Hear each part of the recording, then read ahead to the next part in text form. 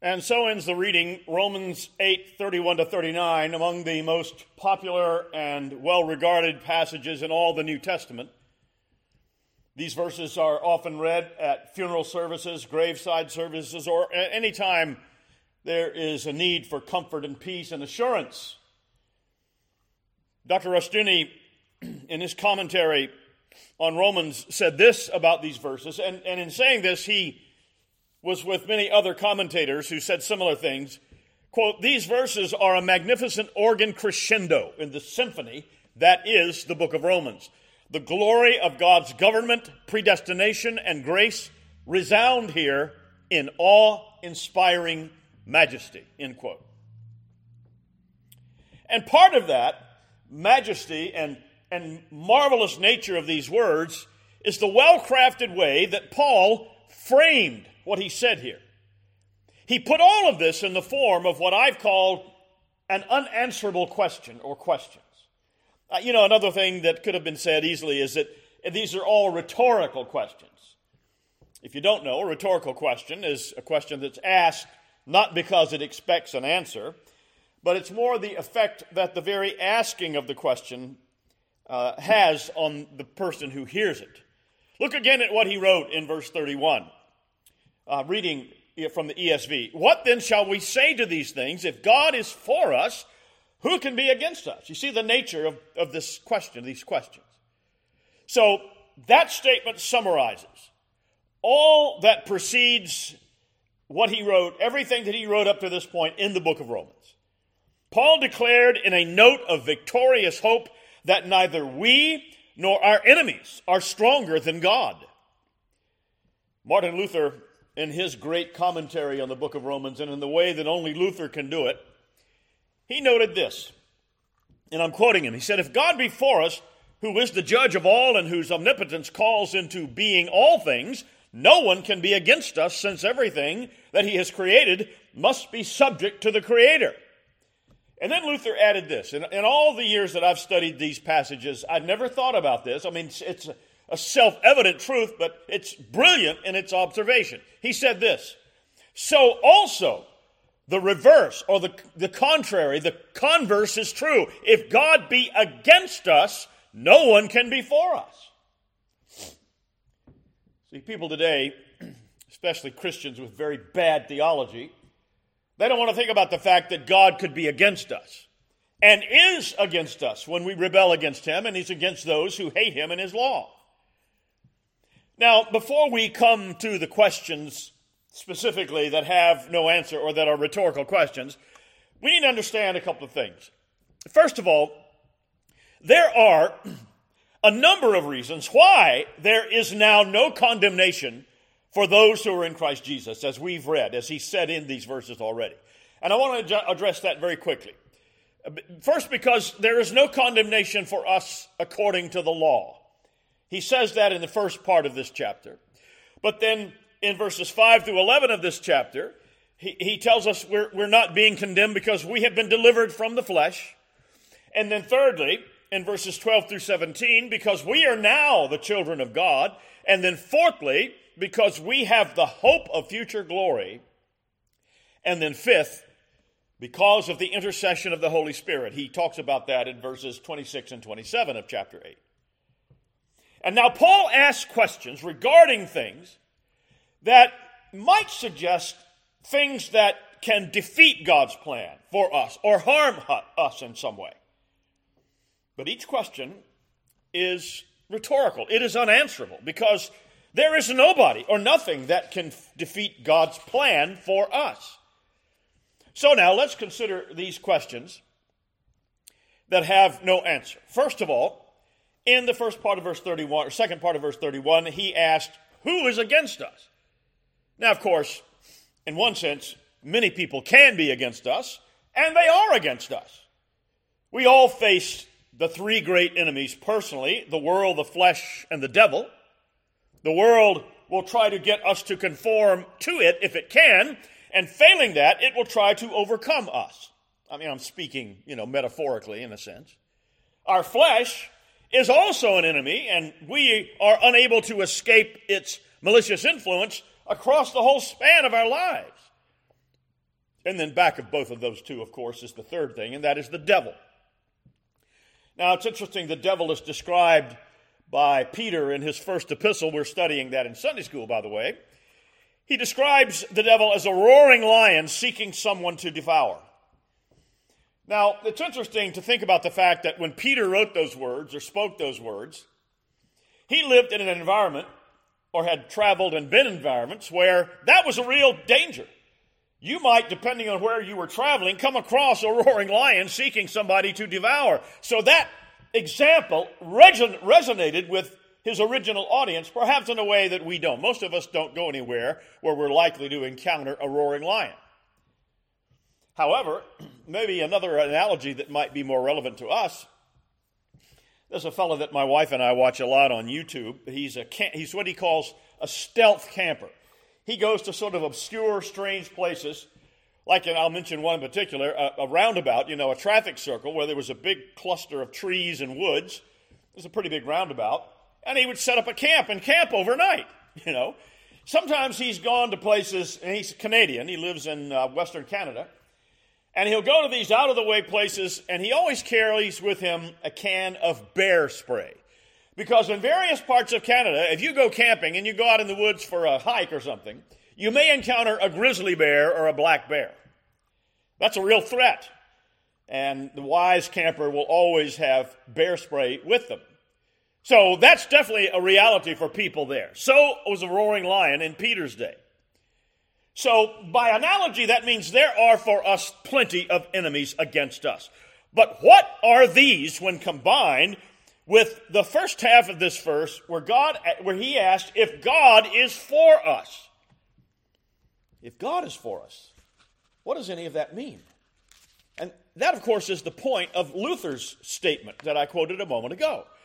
Now, before we go any further, let's understand that in these verses, we need to understand something of Greek language and language structure.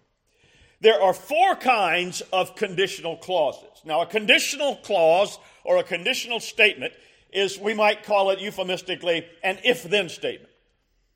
If I get in my car and I drive for 2 hours, then I'll be in Columbia. That kind of thing. Conditional. If, then. If this, then that. And in the structure of these sentences, there are four kinds of these conditional clauses. The word if here, in these sentences, unlike how we might use it, it's not implying doubt. It's not casting doubt. In verse 31, for example, the word if really means since or because. S-I-N-C-E, since or because. And there are actually some more recent translations, paraphrases, that actually have it read, since God is for us.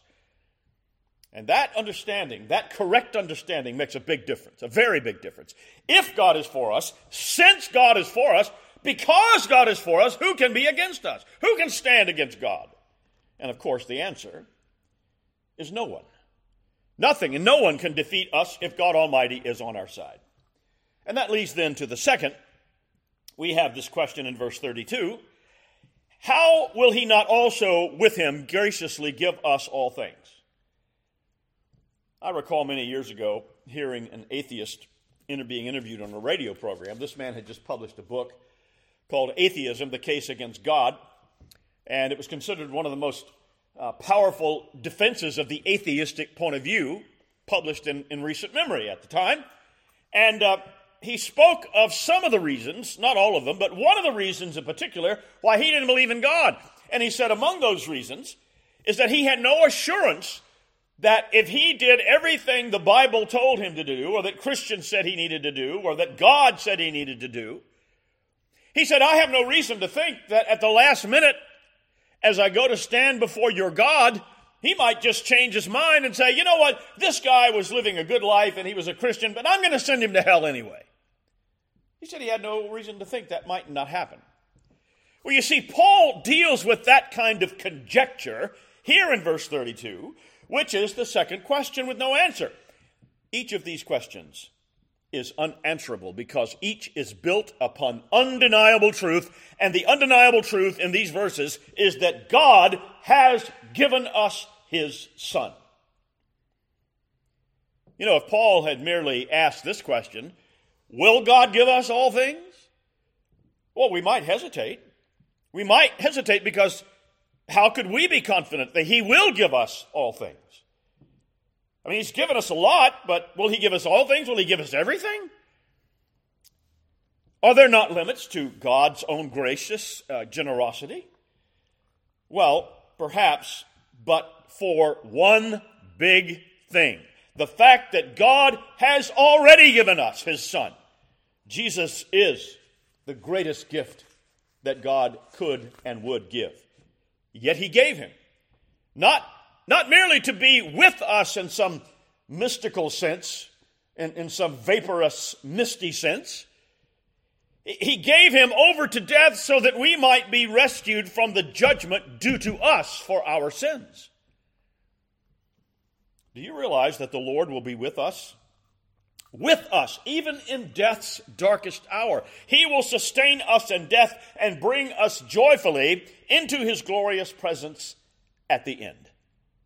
And remember, or hear Paul's words to the Philippians in Philippians 4:19, my God will supply every need of yours according to his riches and glory in Christ Jesus. Friends, what that all means is that if God gave us his Son, he can be relied on to give us all the lesser things in this life as well.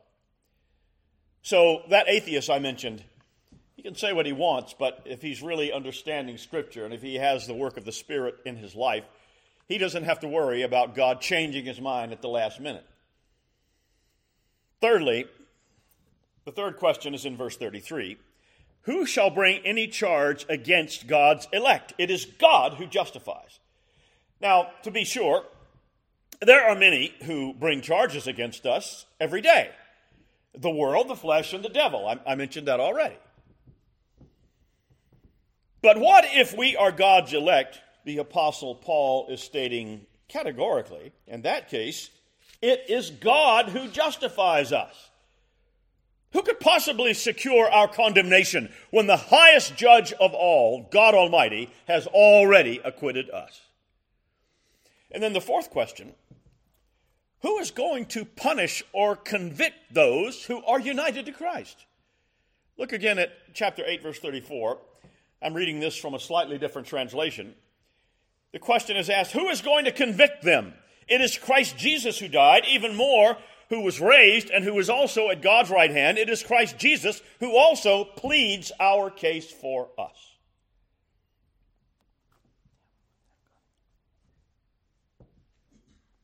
So we have that great assurance. Once again, we see also that he's using legal, judicial language to speak about this whole point he's making. The idea, the concept of bringing charges against someone, that implies a court, a legal proceeding. Someone being charged in that culture and in ours, they are to be represented by a defender, a lawyer, an advocate, if you will. And whom would that be for us? Jesus said in John 16 that he would send us his Holy Spirit. Now, most translations have that to be our helper. I will send you another helper. I will send the helper to you. That's one possible translation. But in the Greek text, it uses a word, parakletos, that was commonly used to talk about a public defender, an advocate, a legal advocate for someone in a trial. The Apostle John used the word to speak of Jesus, saying that in him we have a parakletos, an advocate with the Father in 1 John 2:1. So in both those places, it's using that same Greek term for a lawyer, a public defender. I'm sure that most of you here have seen those, and this is my personal opinion, if you'll pardon me, those annoying lawyer commercials, attorney commercials, that seem to run nonstop on just about every network and channel. Even if you don't have cable TV and you're using some, streaming app, they're on there too. You've been in an accident? Call this number. The such and such law firm can defend you and get your money back and all that kind of thing. I bring this up because just a few weeks ago now, my wife and I were down in the Low Country. We had to attend the Presbytery meeting in Somerville, near Charleston. And I noticed all the way down Interstate 26 and around Charleston area and Somerville, we saw billboards advertising the same attorneys we see advertising on TV up here in the upcountry. You see, these attorneys, they have branch offices all over the state in the bigger cities. So, we might think of what Paul is referring to here as a divine law firm with both a heavenly and earthly location. But you know, for us, the stakes are much, much higher. Because in this world, the Holy Spirit pleads for us to the Father, not some bow-tied attorney. And in heaven, Jesus pleads the value of his blood to show that we are in fact justified. And because of that, nothing can cause us to be condemned by our Heavenly Father. And then we come to the final question of this most remarkable and memorable passage. And it is the most remarkable and memorable one of all. And it's one that, it's actually a couple combined into one. So I'm going to read verses 35 to 39 again, this time from the ESV. He asks, "Who shall separate us from the love of Christ? Shall tribulation or distress or persecution or famine or nakedness or danger or sword? As it is written, for your sake we are being killed all the day long. We are regarded as sheep to be slaughtered. No, in all these things we are more than conquerors through him who loved us. For I am certain, that neither death nor life, nor angels, nor rulers, nor things present, nor things to come, nor powers, nor height, nor depth, nor anything else in all creation will be able to separate us from the love of God in Christ Jesus our Lord." And with that final series of questions, he's searching for possible answers to it and to them. And he's marshaling forward here all the enemies that he can think of that might separate someone from the Lord, from the love of Christ. You know, we may have to endure tribulation or distress or persecution. That is pressure from the ungodly world. We may have to undergo famine or nakedness. That is lack of adequate food and clothing. We may even have to experience the threat of death and perhaps even death itself in martyrdom. Paul uses words here, as hopefully you've already figured out from our Older Testament reading today. He's using language from Psalm 44, verse 22, that God's people are for his sake being killed all the day long. In other words, we are constantly being exposed to the risk of death and persecution. And I think you will agree with Paul that those kind of things that he lists here are real enemies indeed. But he asks the question, can even they separate us from the love of Christ? And the answer, of course, is no. A resounding no. Far from being separating us from the love of Christ, he says, in all of these things, in these sufferings, in the experience and endurance of them, we are now more than conquerors. I like one translation puts it, we have overwhelming victory in Christ Jesus. Nothing can separate us from the love of Christ. So, the question that we want to leave here with then is, what do we say to these things? How do we respond?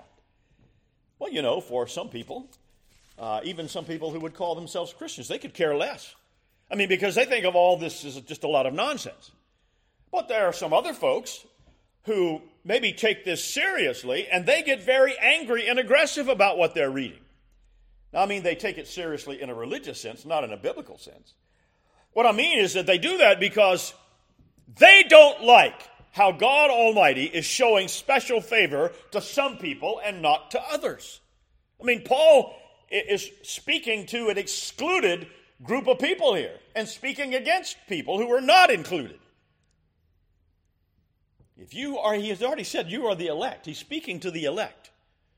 And if you're not among the elect, this doesn't apply to you. Now, in my humble opinion, that kind of being upset with and that kind of concern is the root of the doctrine of so-called common grace. That's a discussion for another time. But there are people, even among Reformed people, who just simply, they've got that one little area of humanism left in them, and they're not happy with the fact that God is absolutely sovereign. Oh, they'll give the lip service to it. But when you find them starting to make excuses for God or backpedaling or putting forward doctrines that seem to contradict one thing or another, and we had a perfect example of this in our Westminster Confession of Faith and the Bible Presbyterian Church. It was there from the beginning. It's since been removed, praise the Lord. You know, when the OPC was formed, out of which we came, Dr. Machen, J. Gershom Machen, and the others, they had to decide when they adopted the Westminster Confession of Faith and catechisms, you know, as what would be the standard.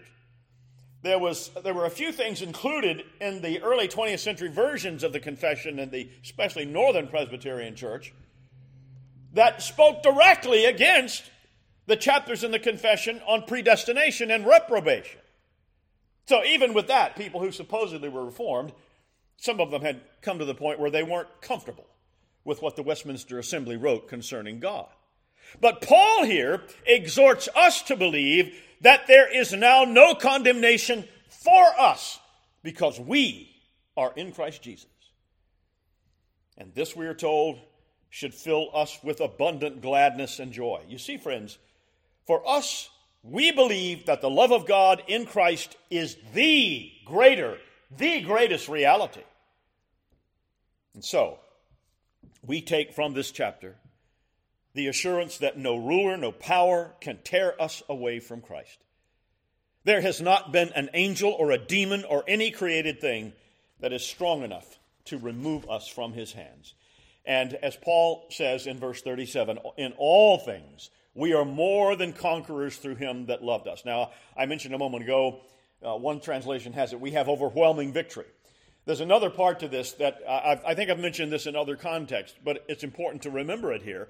Paul has in mind, when he says more than conquerors, the template of that, and again, this is something that will be immediately relevant to the people who first heard this, are the Roman legions who conquered almost always when they went to battle, and they went to battle a lot.